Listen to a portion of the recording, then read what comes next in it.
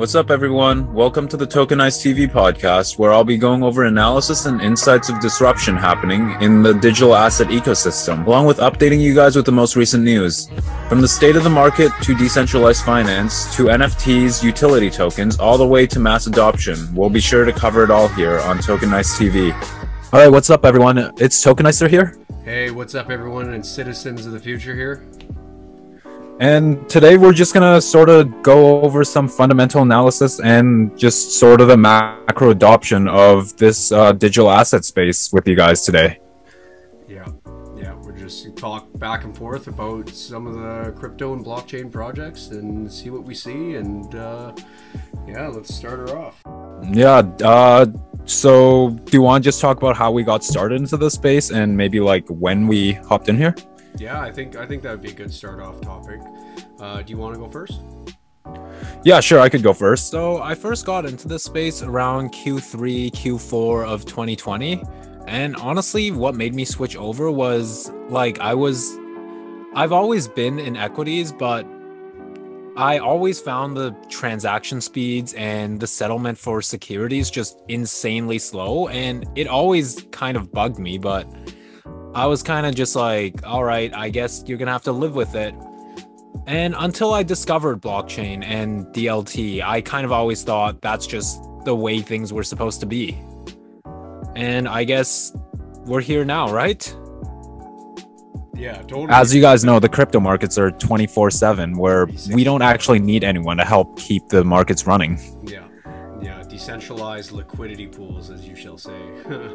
Yeah, peer-to-peer. Yeah. So, that's great. You know, at your age, 21, getting in, doing this research and, you're planting foundational seeds at a young age. So, you got retirement investments in 5-10 years, right? Yeah, hopefully I'll get to retire earlier than the average age. Yeah, no doubt. So, here, how I got started was in 2018, February. One of my fellow co-workers that has now been my best friend ever since, he told me, he was like, oh man, I've been really researching the blockchain markets, and he really got into digging down the XRP rabbit hole. And he told me about the correspondent banking system and the legacy SWIFT system and how expensive and slow bank wires were. And that's how I first got intrigued, was because I went to go do a wire transfer to my exchange back in 2018, and sure as heck, it took 7 to 10 business days, and it cost me $50 to do one transaction. And I was like, holy smokes, we can send an email instantly, we can send money on PayPal instantly, but we can't send a wire transfer instantly? Like, what? Yeah, it's pretty ridiculous. I think it was actually the founder of Quant, Gilbert Verdian, who said the internet wasn't ever actually made to hold any money. Yeah, no, it's literally it's the internet of information, so it's just meant for sending information back and forth, because you got HTTP. Yeah, exactly. Like even secure. HTTP, hypertext transfer protocol, right? Exactly, and it's not secure for value. And here, one sec. I'll share my screen so we can show people the correspondent banking system and sort of what it looks like to when you make a payment, because I think that would be a good view for people to see. Yeah, so all right, yeah, I started digging in. I learned about Bitcoin, I learned about Ethereum, and then I really dug into XRP and the Interledger protocol, and then that was my main token that I was purchasing way back in the day. So okay, so, a lot better now. Yeah. Okay, perfect. Well, let's get into this here. So international bank wires, when they send, so if you picture the global system, and when they're sending trillions of dollars worldwide, it gets locked in a Nostro and a Vostro account, and that's just a payment account that they have to hold to stop the double spend problem. So they got trillions of dollars sitting in these Nostro and Vostro accounts worldwide for the payment to settle for the 5 to 10 business days, whatever it takes to get to the other side. And when the money transfers through each and every bank, there's fees that get taken out, correspondent fees, foreign exchange fees, and it's actually a really slow and expensive system. So if you're like me and never sent a bank wire transfer, well, that's the information about it right there. And that's why I think blockchain is one of these revolutionary industries, is because, we can now settle a payment for a fraction of a cent and it settles in 4 seconds. It's not waiting 5 to 7 business days. Yeah, so I actually had no idea that those ghost accounts were only made for the reasons of not double spending. No, it's to hold the funds there, because like that's how they solve the double spend problem, is so Bob doesn't send his $1 million to Alice or whatever. That's their double spend protection. It's pretty crazy. Pretty broken. Gotta say, I'm a bit more disappointed at our current financial system now. Totally. But go on.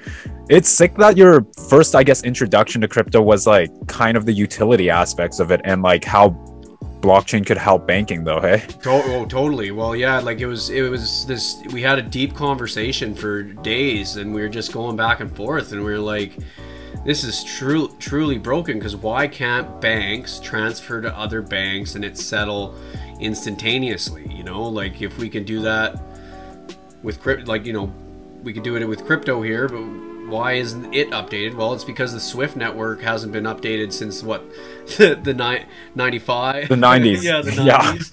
Yeah. Right, they're running on legacy infrastructure, and well, now we're starting to see updates where Swift's adopting blockchain networks. They got Swift GPI, but Swift GPI doesn't completely settle.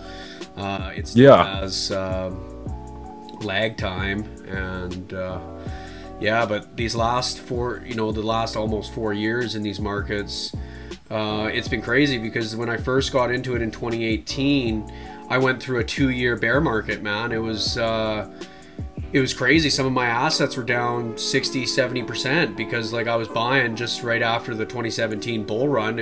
I got introduced and started doing my research, and I think I started buying XRP at $1, and then it crashed down to like 25 cents, where I just I did my research, I kept doing more research, and just kept buying assets that I seen utility value over long periods of time. And even I was in the red, but it was like, holy smokes, this is nuts. This is like I was like, I can't tell anyone that I'm down 70%. I'm still buying, because they all thinking I'm crazy, right? But, yeah, no, one of my favorite lines is just know what you hold and know the real value of it, right? Like, exactly. The price now doesn't represent what like the network could be in like 5-10 years, especially if you like pay attention to who they're working with behind the scenes. Totally. Yeah, exactly. You got short-term price action, then you got long-term price action, and sometimes you just got to ride the wave. Like sometimes you make bad entries, right? Everyone makes bad entries sometimes, but then there's everyone should know DCA, dollar cost average. Yeah, definitely. Right, and you do that, and it works out in the end. But yeah, where do we want to go next here? So that's how I got into it, and been studying it ever since, and researching. And yeah, and I mean, I guess we're already covering our next point a little bit with the network and tech potential. Totally. Yeah, totally. So yeah, tech potential here. Let me see. I'm going to bring up another document here. Sec. So as we know, we're going through like the blockchain industrial revolution 4.0. If you don't know that, everyone, industries are being revolutionized, and how that is happening is everything's going digital. Exactly. We got tokenization that's coming in hot. We got AI. We got blockchain. We got the Internet of Things. Cloud computing. Now this is from SBI Group. So if you don't know who SBI Group is, it's a huge bank consortium out in Japan. They use XRP. They're ahead of the Industrial Revolution. So this is a slide from one of their webinars that I found, and it's Society 5.0 for Sustainable Development Goals.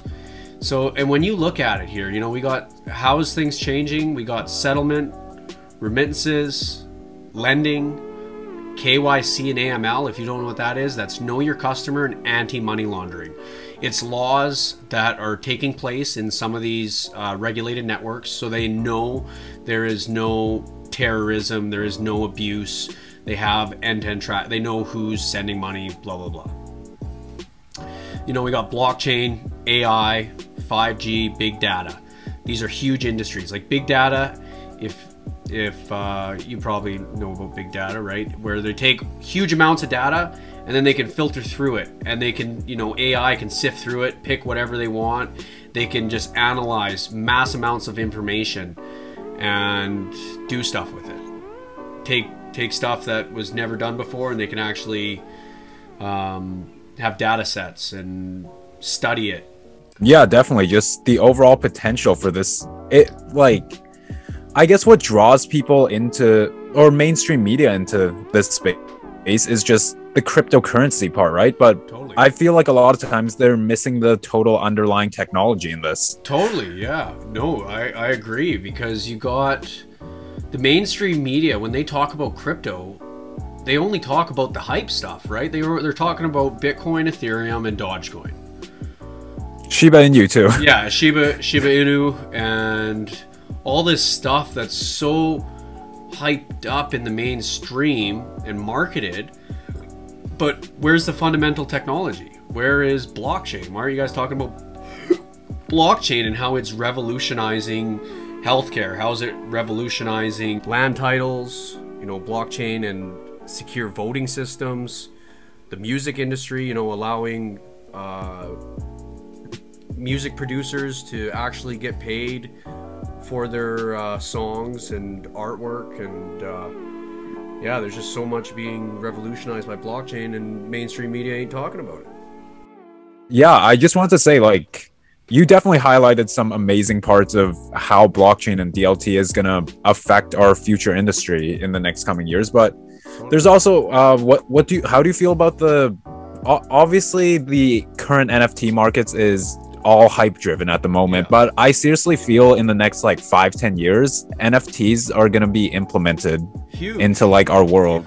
Yeah, definitely. So like NFT, sure, like there's a lot of hype around the stuff right now, but it's awesome. It's just people, you know, speculatively spending on things that they value. But if you think about integrating NFTs into, say, land titles, you know, if you own a house and they tokenize that land title as an NFT, so you have all your information attached to this token, and then that's used for settlement compared to, like, for example, where I live, when you buy a house, I got to pay a property transfer tax, which, you know, we bought a house for $600,000. We had to pay 11 grand for a property transfer tax for them to do the administration and stuff like that. Or you got to pay for a $600 notary to notarize your documents to make sure all this is right about the property you just bought.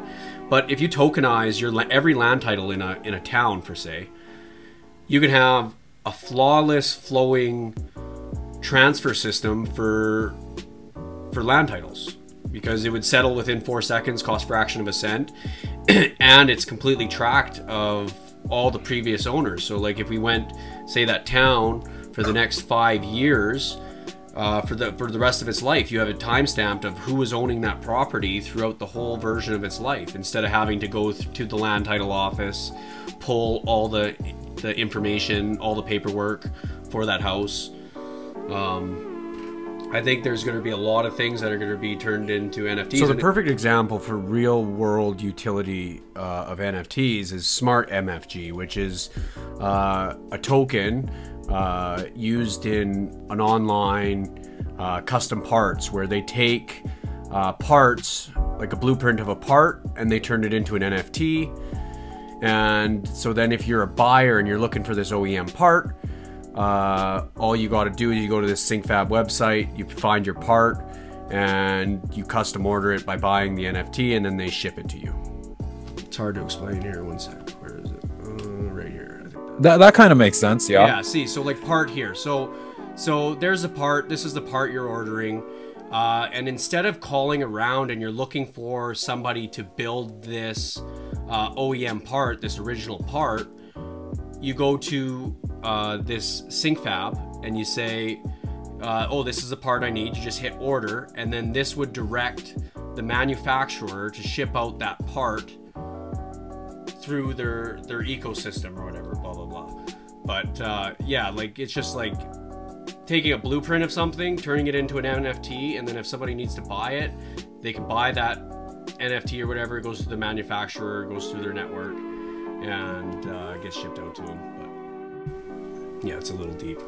Yeah, definitely. It's just I figured we should cover a bit about NFTs just because I feel like the whole NFTs being digital art at the moment doesn't quite do it enough justice for what this technology is going to be in the coming years. Yeah, no, 100%, man. Like it's the start, right? Like we're just getting the start until the ones that are truly building on these NFTs and using the technologies. But the one big thing I really like about NFTs is in play to earn games, is when you get it in gaming. Because I really like that idea too. You're playing, like I used to play Diablo 3 when I was in high school there, and they had the real money auction house. And so like you're playing for a sword, you pick up this sword on the ground and you can go sell it for $250 real money. And so like that gives you exit liquidity. So say you're playing a game, somebody's no-lifing a video game for months of their life, and they're finding all this stuff, but they can end up selling this stuff because it's all NFTs. So now you're getting a sword, you're getting a helmet, you're getting this armor that you can sell for real money to other players who value that in the game to get ahead. And that's huge. Yeah, exactly. Because like there's definitely value in the gaming industry now. Like you can't deny that, right? No, exactly. Well, look at Fortnite, right? Like Fortnite, I think they made how many $1 billion last year, and they don't even have a player-to-player ecosystem. Yeah, it's just a whole. It's just I don't know exactly what you call it, but it's just people, like it's just fans, like Fortnite fans spending money on skins and stuff in their video game. That's what's crazy, is because now think about a video game ecosystem. You got billions of players, the company's making billions of dollars already, but if they integrate a payment system, a real money payment system, a tokenized ecosystem in their game that players can trade with other players, and they just take a fraction of a fee, say they take 25 cents. You make a trade with someone, they take 25 cents. That's fair. And then that's bringing in all new revenue from this tokenized ecosystem that they just implemented in their game. Yeah, and then that way, like, people in the game are like incentivized to keep playing the game rather than just like beat the game, leave it, because now they're making money. Like as a fellow gamer, I'm sure you've had times where you beat a game and you're just like, all right, I'm done playing this game now.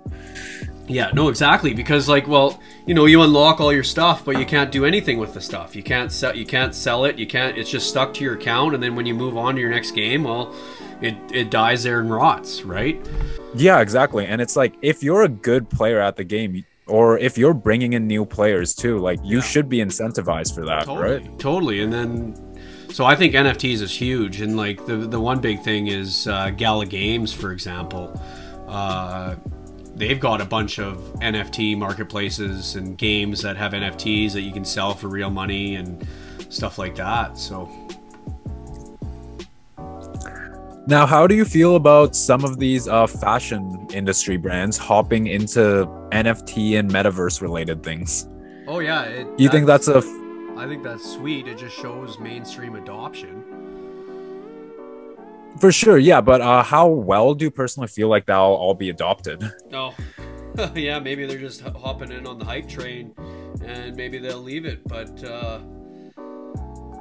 yeah, it's I haven't really paid too much attention to that. I just see that's fair enough. Yeah, it's still Coca-Cola and all these big McDonald's are making NFTs or whatever, and that's about it. I never really followed too much into it. Yeah, fair. The whole metaverse thing is fairly new still, right? Oh yeah, well the metaverse thing is deep. Like when you got where you can go shop in a mall and you can see all the stuff in the metaverse while you try it on and stuff like that. It just blows my mind, man. What we're Yeah, gonna see. it's wild. And like I it's like the second Mark Zuckerberg hopped in, it kind of went mainstream, right? Totally. Oh, totally. Yeah. Once Facebook turned to Meta, then that's when all the hype started going into it, right? Yeah, definitely. Yeah. Let's see. So, do you want to talk about? So we talked about NFTs. We talked about how we got into this blockchain space. Well, let's talk about the benefits of blockchain and DLT, because I think that's what everyone wants to hear. Yeah, let's do that. What do they get from having like tokenization? What do they get from using a blockchain, right? And I think I got the perfect. Well, I think we covered a bit into. Yeah. Oh, sorry. Yeah, sorry, man. Go on. We covered a bit into it. All right, I'll go. Okay. So yeah, we covered a bit into the benefits of blockchain and DLT as to the financial world, but there's also the economic incentive of it, as now anyone's able to open their own wallet just anywhere in the world, regardless if they have a bank or just doesn't matter where they are in the world, here, right? Right here, perfect example. So, digital finance in the developing world could have a great impact. So, talking about it, so us, we're blessed. We live in Canada, we live in the States, we live near major banking infrastructure. But there's first world countries. Yeah, we're first world, but there's many third world countries out there where I have a buddy out in Nigeria who lived in a village where people had to walk an hour and a half. Some people had to walk an hour and a half to take their kids to school every day. That's just crazy, man. And they don't have banks. They don't have banking infrastructure around there. So good luck trying to send a wire transfer over there. So, with these blockchains and with this digital currencies, anyone with a mobile phone can participate in global trade. Which, look at, they're boosting GDP by 2025 of 6%. They're thinking of a boost of about $3.7 trillion. That's huge for the unbanked. Where is it here? I got another document here. Just give me a sec. That's a lot of info on there, though, hey? Yeah, it's been definitely hundreds of hours, I'm guessing. Yeah, it's been a long couple of years doing this on the side. But for example, I bet you got Mojaloop. So Mojaloop is working with it's a company off of Bill and Melinda Gates Foundation in partnership, and their partnership with Ripple, and they've got a settling funds where it's using a mobile phone to connect people to the banking networks, which is huge. So already, so check this out.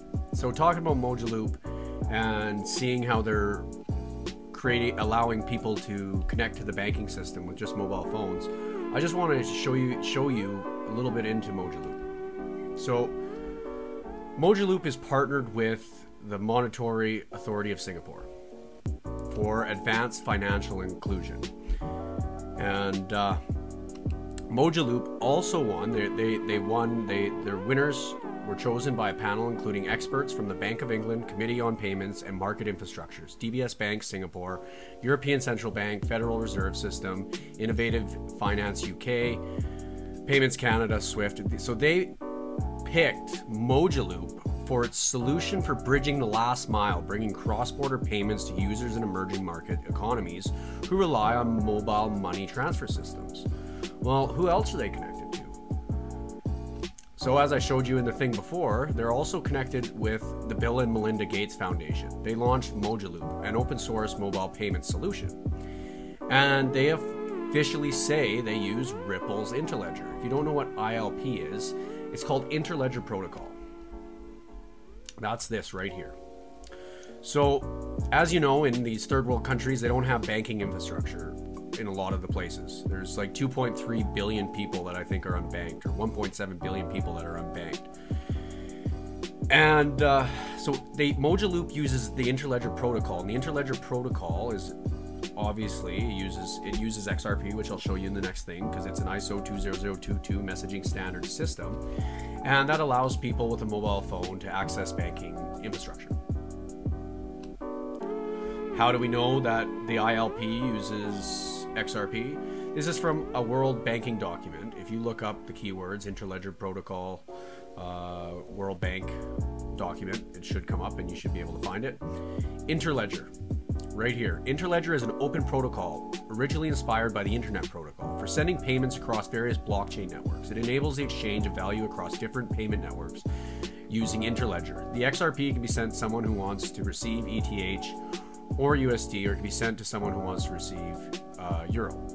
So XRP is the intermediary, the digital bridge currency between these payments. So for example, USD to BTC, or whether it's BTC to ETH.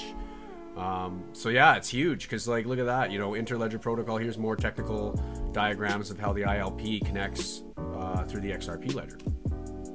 So it's definitely going to, you know, mobile payments is huge.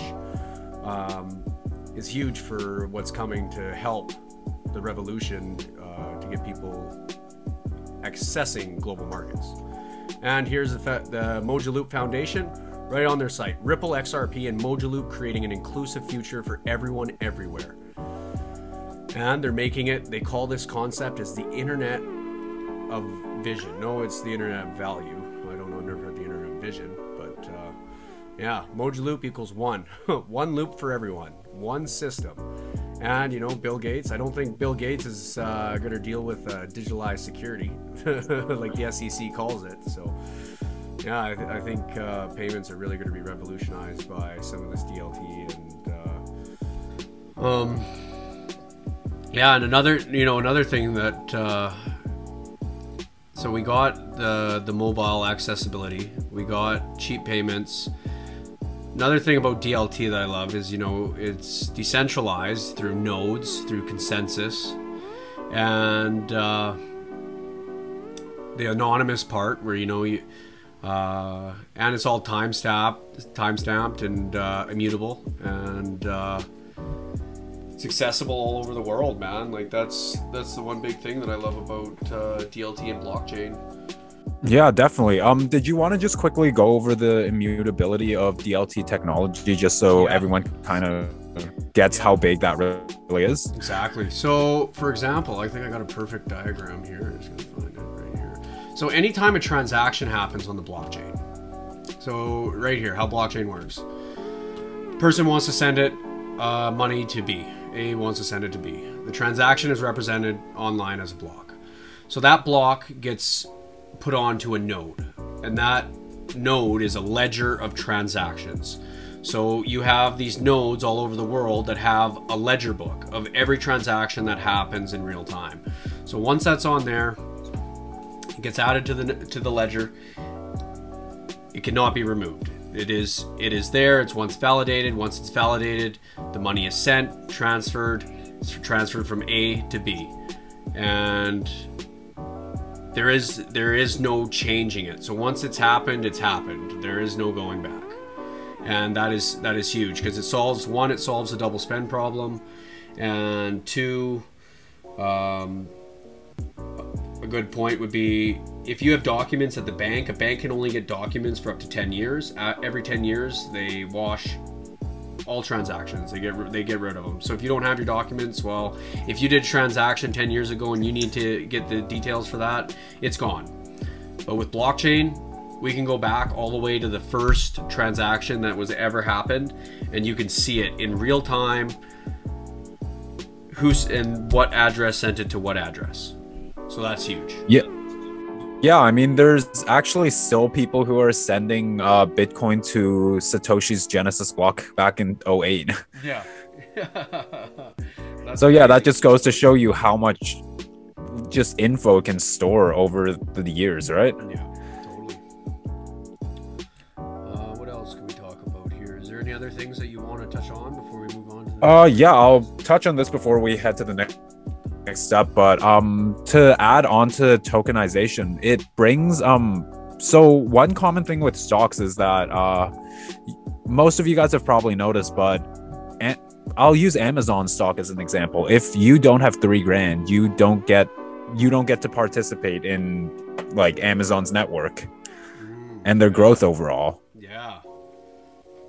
And whereas like, yeah, but it's just the whole split ownership thing. It doesn't just extend to an individual fractionalized stock though. So if we go back to maybe NFTs as an example, where it's a tokenized ownership of a specific asset, we could take a city block in Manhattan, for example.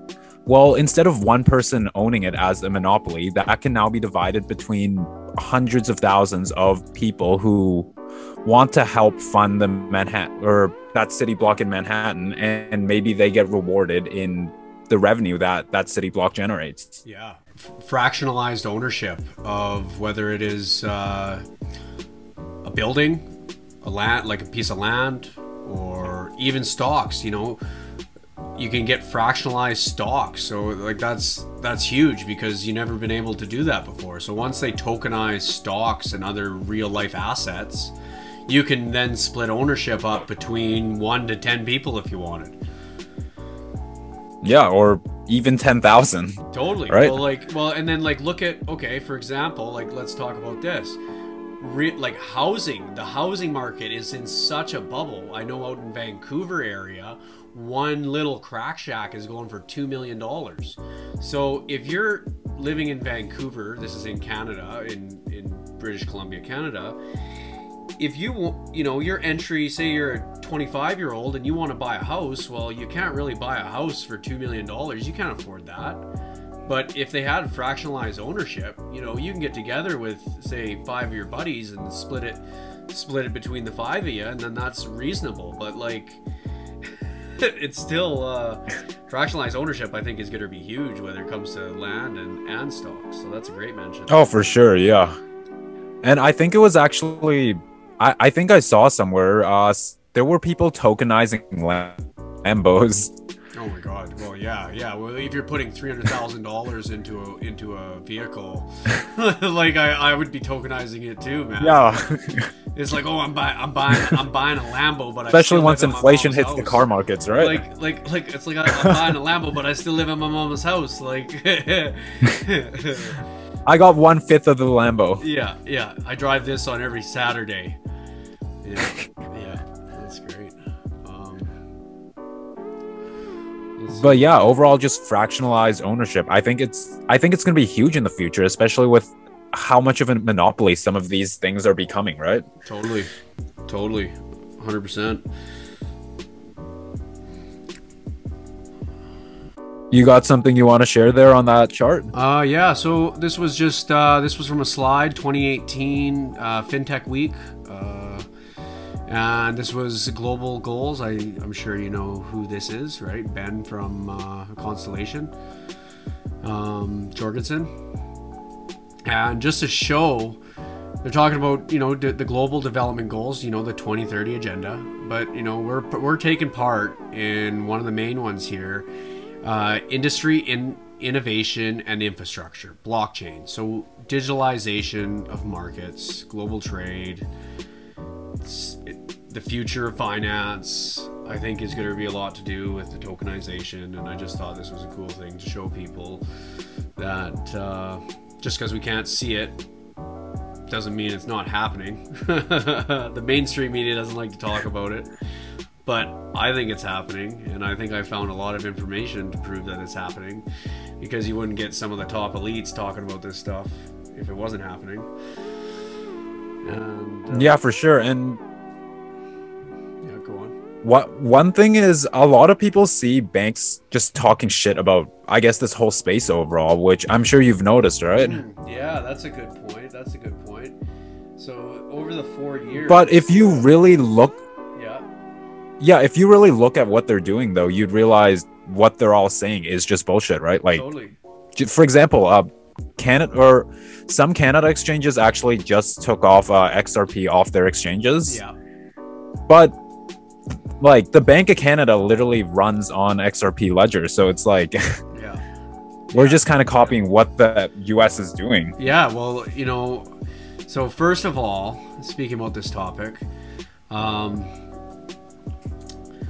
I think it's really hilarious that all the times throughout history, the mainstream media tells tells the people to do the opposite. So when the mainstream media is telling you oh, this one's gonna win and this one's gonna lose, it's usually the complete flip side opposite. For example, they were telling people to buy in the 2017 bull run.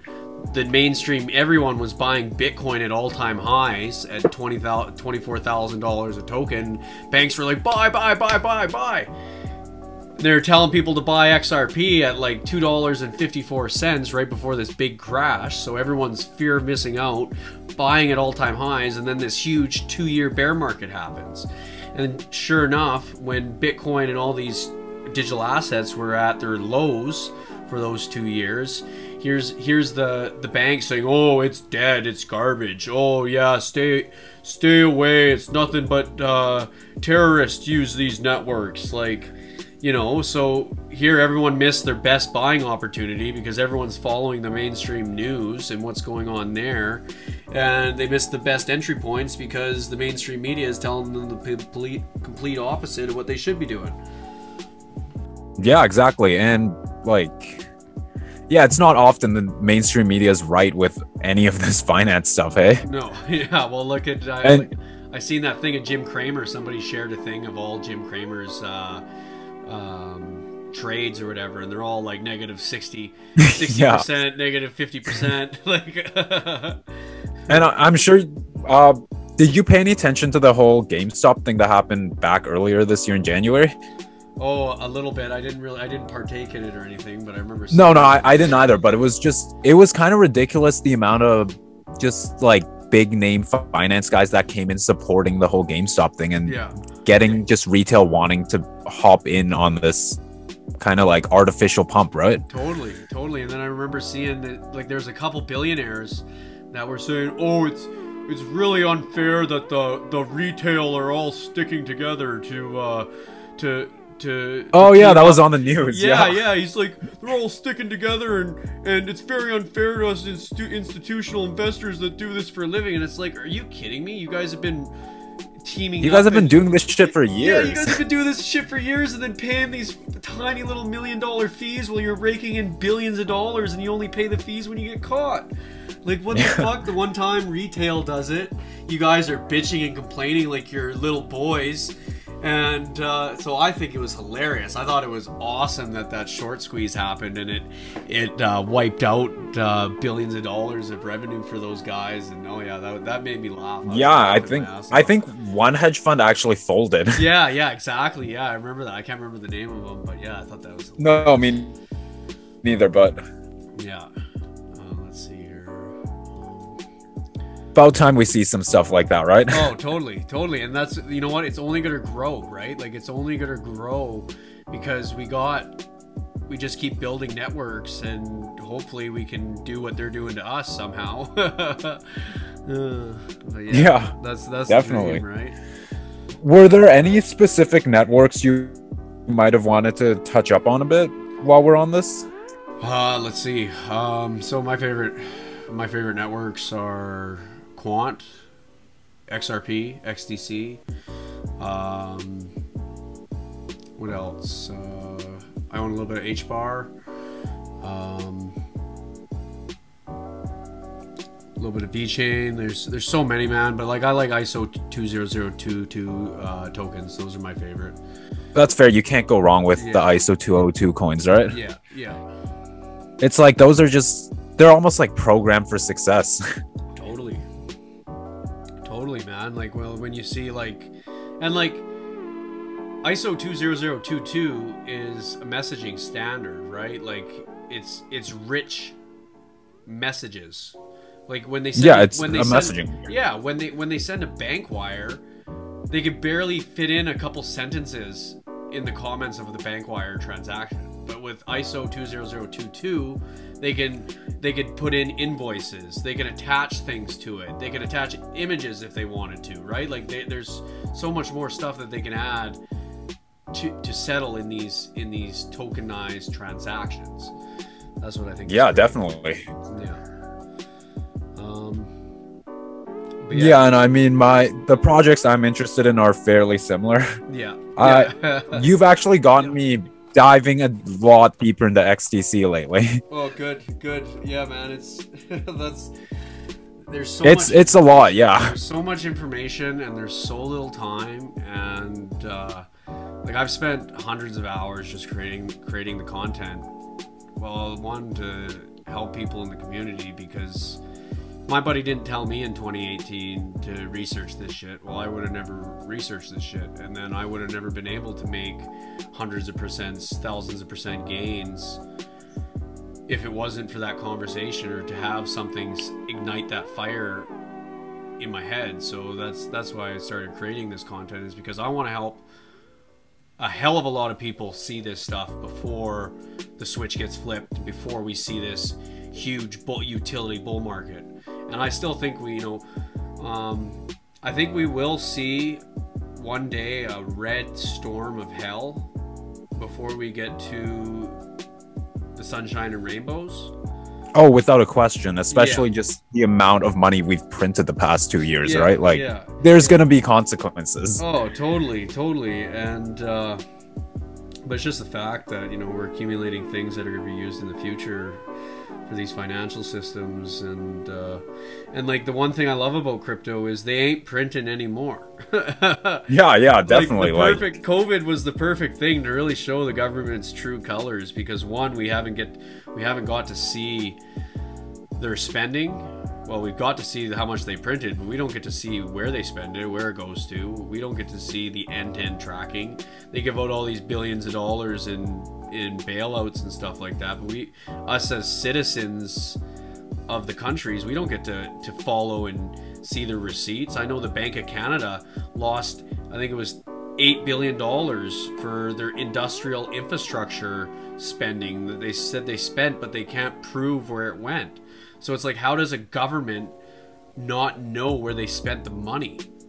As a fellow Canadian, that doesn't surprise me. Yeah. Like I heard in Canada here, the governments don't have, there's different offices and they don't share ledgers. So they don't know what this office spent on, what this other office spent on. There is no interbookings for their spending. So that's how they lost the money, is because, I don't know where the money went. This office, no, maybe this office. But then it's like, this is so sick and twisted. And like, I think that's why all this printing is happening, because, we're going to see central bank digital currencies, CBDCs. And when we see CBDCs, they're not going to be able to funnel this money like they have been. So I think they've been printing. And they're going to funnel as much out of the system as they can before central bank digital currencies, because as soon as central bank digital currencies come into play, it's going to be a lot more transparent. There is not going to be as much money getting lost in the system.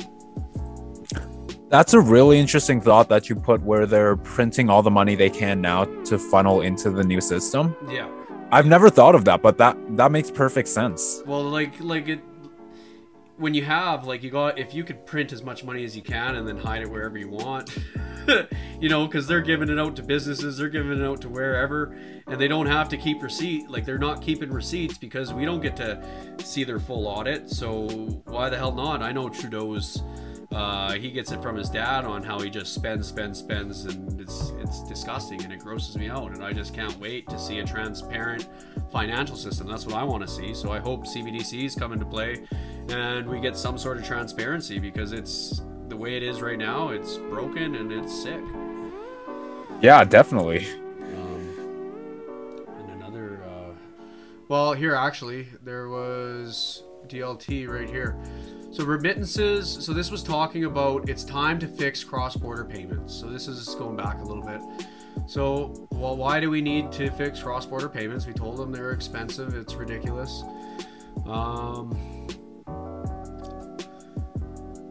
Chiefly because the compliance risk of customer due diligence, banks do not know their customers, and the fear of being fined for breaches of anti-money laundering. So with the current system, with their KYC and the AML that the current legacy banks have to do, it costs them billions of dollars a year for compliance. Like, it costs them to audit transactions, for all this stuff, it costs them billions of dollars a year.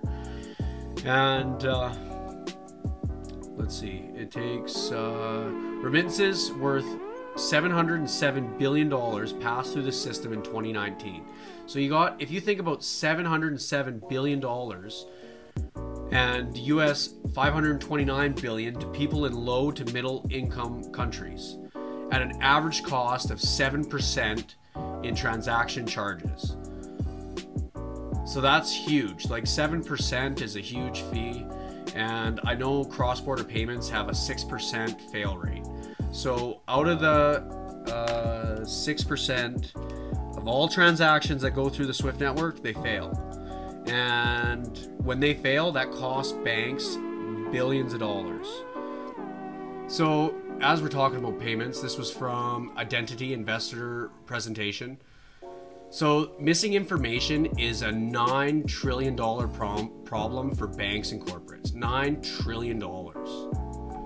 So that's huge for just having like payment failures. Investigations. Yeah, that's 3 times the size of our markets today. Yeah, exactly. You know, look at US, $2 trillion laundered globally every year. So it's hilarious that you see all these elites and you see all these people saying, oh, crypto is only used for money laundering. Are you kidding me? The US dollar is used for money laundering every fucking day.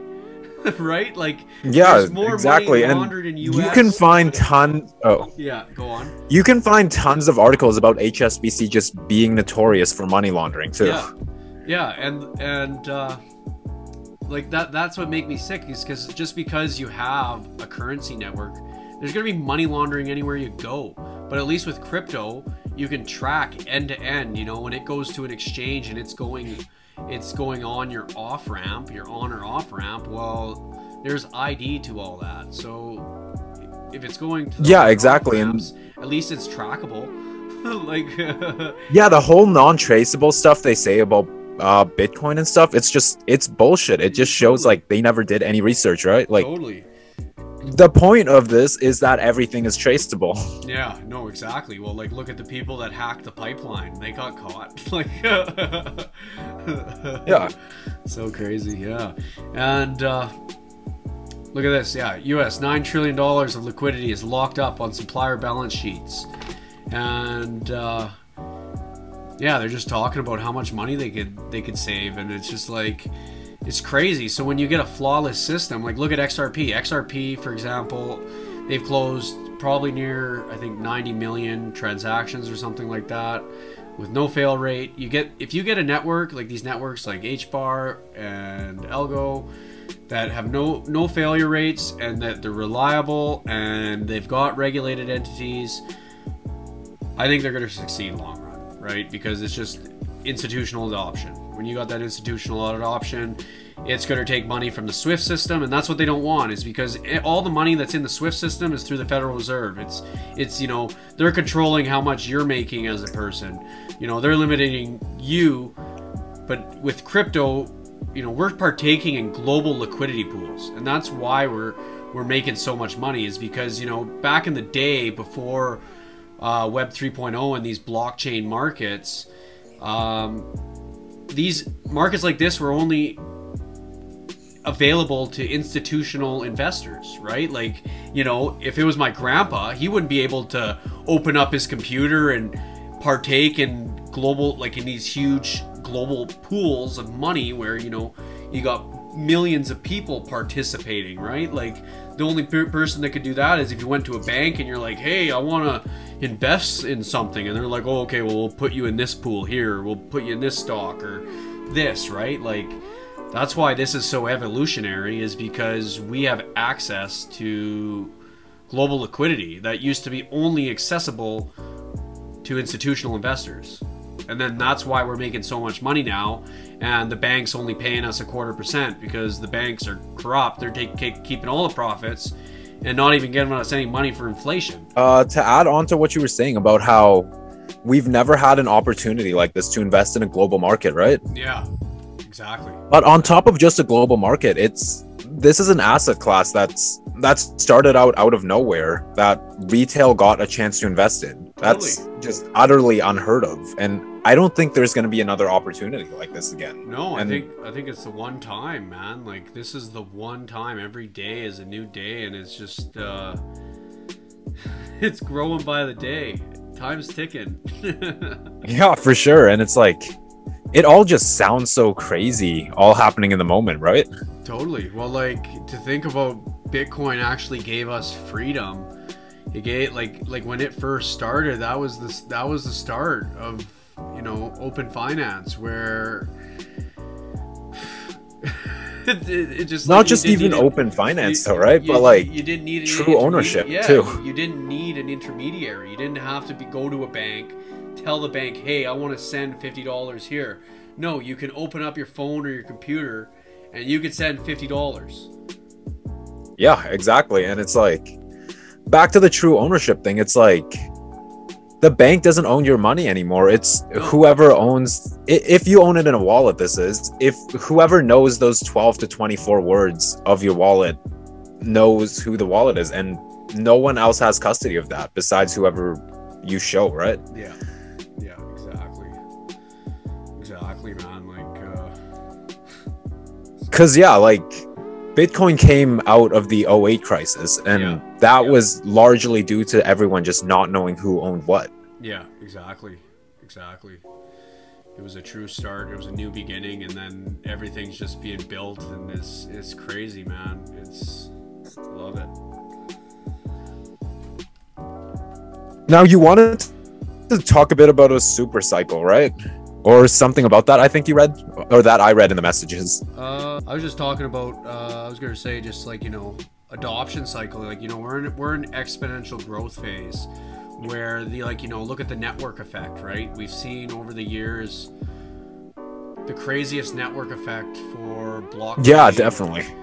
And I think it's only going to keep exponentially growing as more and more people figure out about it, figure out how to use it, how to take their assets in their own hands, so they're not dealing with getting robbed at the bank. Because like there's so many people out there that holding their money in a high risk or a high percentage savings account that is getting 0.25%, 0.5%, and like they don't even understand what inflation is. If inflation's at 8% and you're getting 0.25%, you're losing 7.5% a year.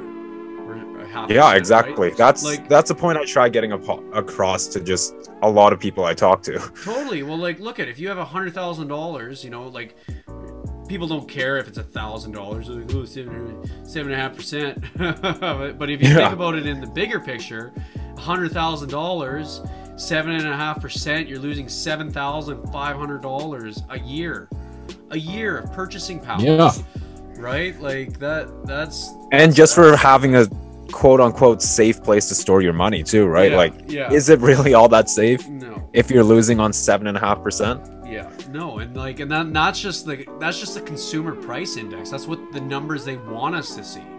And that doesn't even count, you know, real estate costs. That doesn't count wages that are going up. You know, you got construction wages that are going up. You got so much stuff that isn't in that consumer price index. Oh, for sure. It's going through the fucking roof. Yeah, and one interesting fact is the CPI index, apparently how we measure it now is much different from how we do it before. Yeah. I can't exactly remember how we did it before, but if we do it the old way, where inflation's actually sitting closer at 14 to 16%. Oh, I bet. There we go. You couldn't make it any more obvious. Yeah. And like, here I did a visual for people that they can screenshot. But yeah, it's just like, you know, here's your money, here's your $100,000 in the bank. They're paying you your 0.25% interest. You know, you're losing, if it's at 8%, then you're losing, right here, you're $92,750. So you're losing 7.75% from inflation at national banks. Yeah. So. Yeah, that's a good example just to show everyone, like, bank accounts aren't all that safe. No, yeah. Hey, if your money's not making 8%, you're losing money. So make sure you tell everyone, because this is, I don't understand why mainstream media doesn't talk about what's actually going on. But it's funny, they blame COVID, they blame the climate crisis, global warming, but they don't blame the unlimited printing that's going on from the governments. No, don't blame that. That's nothing to do with inflation, right? If I increase the money supply... Well, who do you think gives them the news, right? Yeah, well, you want to see who gives them the news? Back out here. Look at, I did this diagram here, okay? So, an event happens, okay? So this is where it comes into my place here. An event happens, the government and the 1%, you know, they shape what they want us mainstream media to see, right? So here we go. So they put the news to the mainstream media. Oh, you're just cutting out a bit again on the audio. That's okay. Can you hear me? Yeah, you're good now. Okay. So they create the news that they want the public to see. So then the mainstream media then projects it into the television that we all watch. Right? So what do they talk about? They talk about COVID-19. They talk about negative events and propaganda that pushes their theory.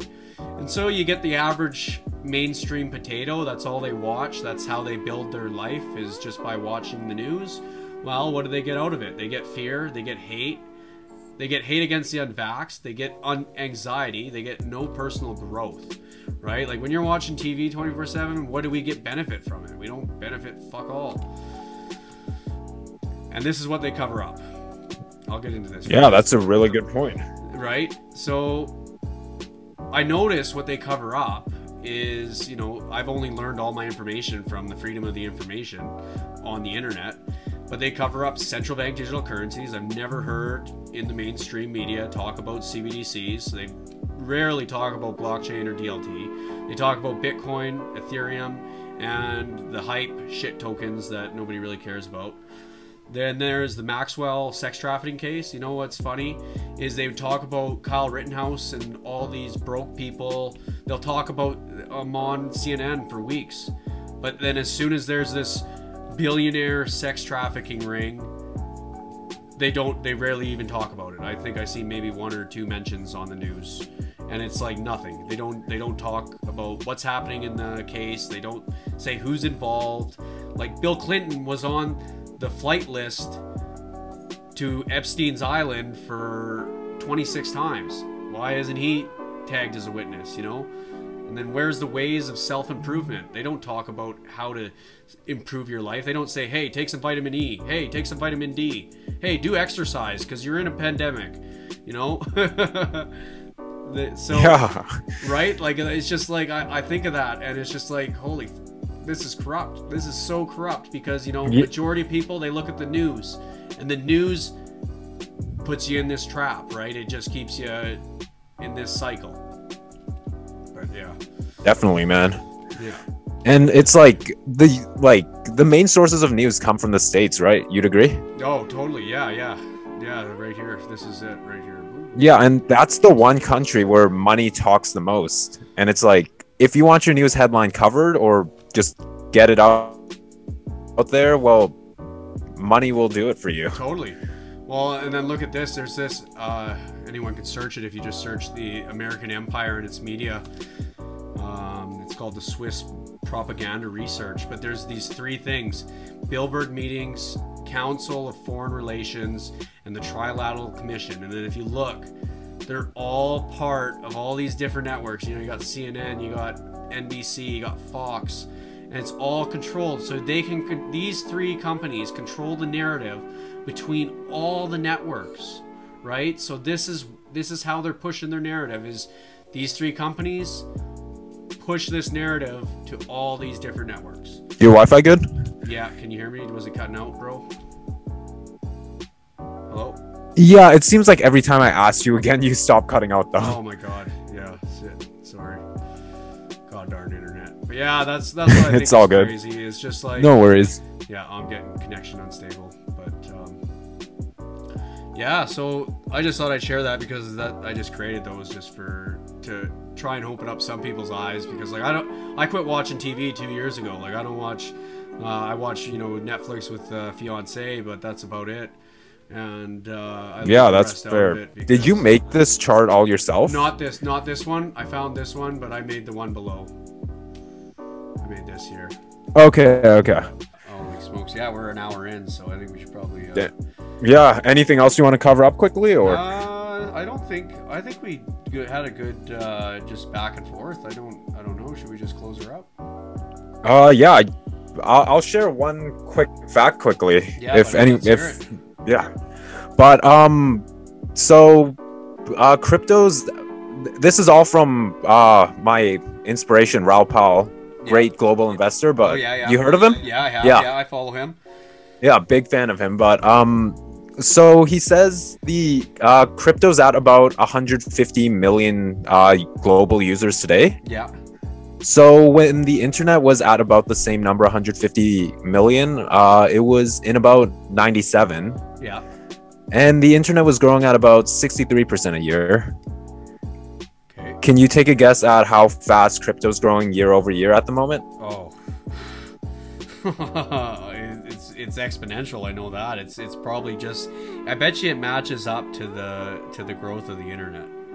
Matches up, so you think about 63%? Yeah, I'd say so. What do you think? What is it? 113%. Woo!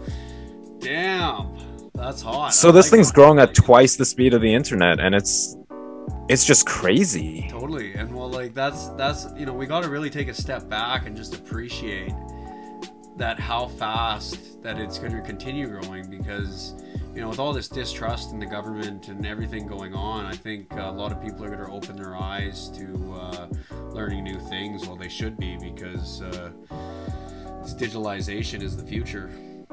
Yeah, for sure. I hope so. And it's just like everyone's so used to the current system, they don't see what's wrong, right? No, exactly. Well, like Yeah, but when you're born once you zoom out, once you're born into a system, it's hard to look any other way than what you're used to growing up and seeing, right? So it's a bit of a mindset change you have to do to sort of accept what is coming and what is happening. yeah, definitely. Yeah. But yeah, just like personally, I'm really excited to just watch the growth over the next 3 to 5 years, and just even the next decade. Oh, totally, 100%. Me too, man. And guess what? We're going to be here making content, continue making content to help people, and this is just a start, right? Like, we're just getting our foot in the door to help educate others, other than just teaching ourselves. Yeah, for sure. It's like every piece of content I make, I'm still learning new stuff myself too. Totally. And then you know what? When you create content, you're even teaching yourself, because you're thinking of ways to teach other people. And when you're doing Oh, no doubt, yeah. It's just it's part of the learning process, and I think it's awesome. Yeah, I don't think you can truly call yourself a master at something until you can explain what something is to like a 5-year-old. Yeah, exactly. Alrighty, well, citizen of the future, I think we're going to close the book, close the chapter for tonight, and I hope everyone... Yeah, awesome chatting with you. Good information out of here, and we'll leave it at that. All right, so yeah, it's Tokenizer, and it was awesome having citizens on the podcast today. Hell This yeah. probably won't be the last time we hear from him, but as for now, that's all we've got for you guys today. Boom. Cheers, guys. Keep researching. Keep learning. Don't ever give up.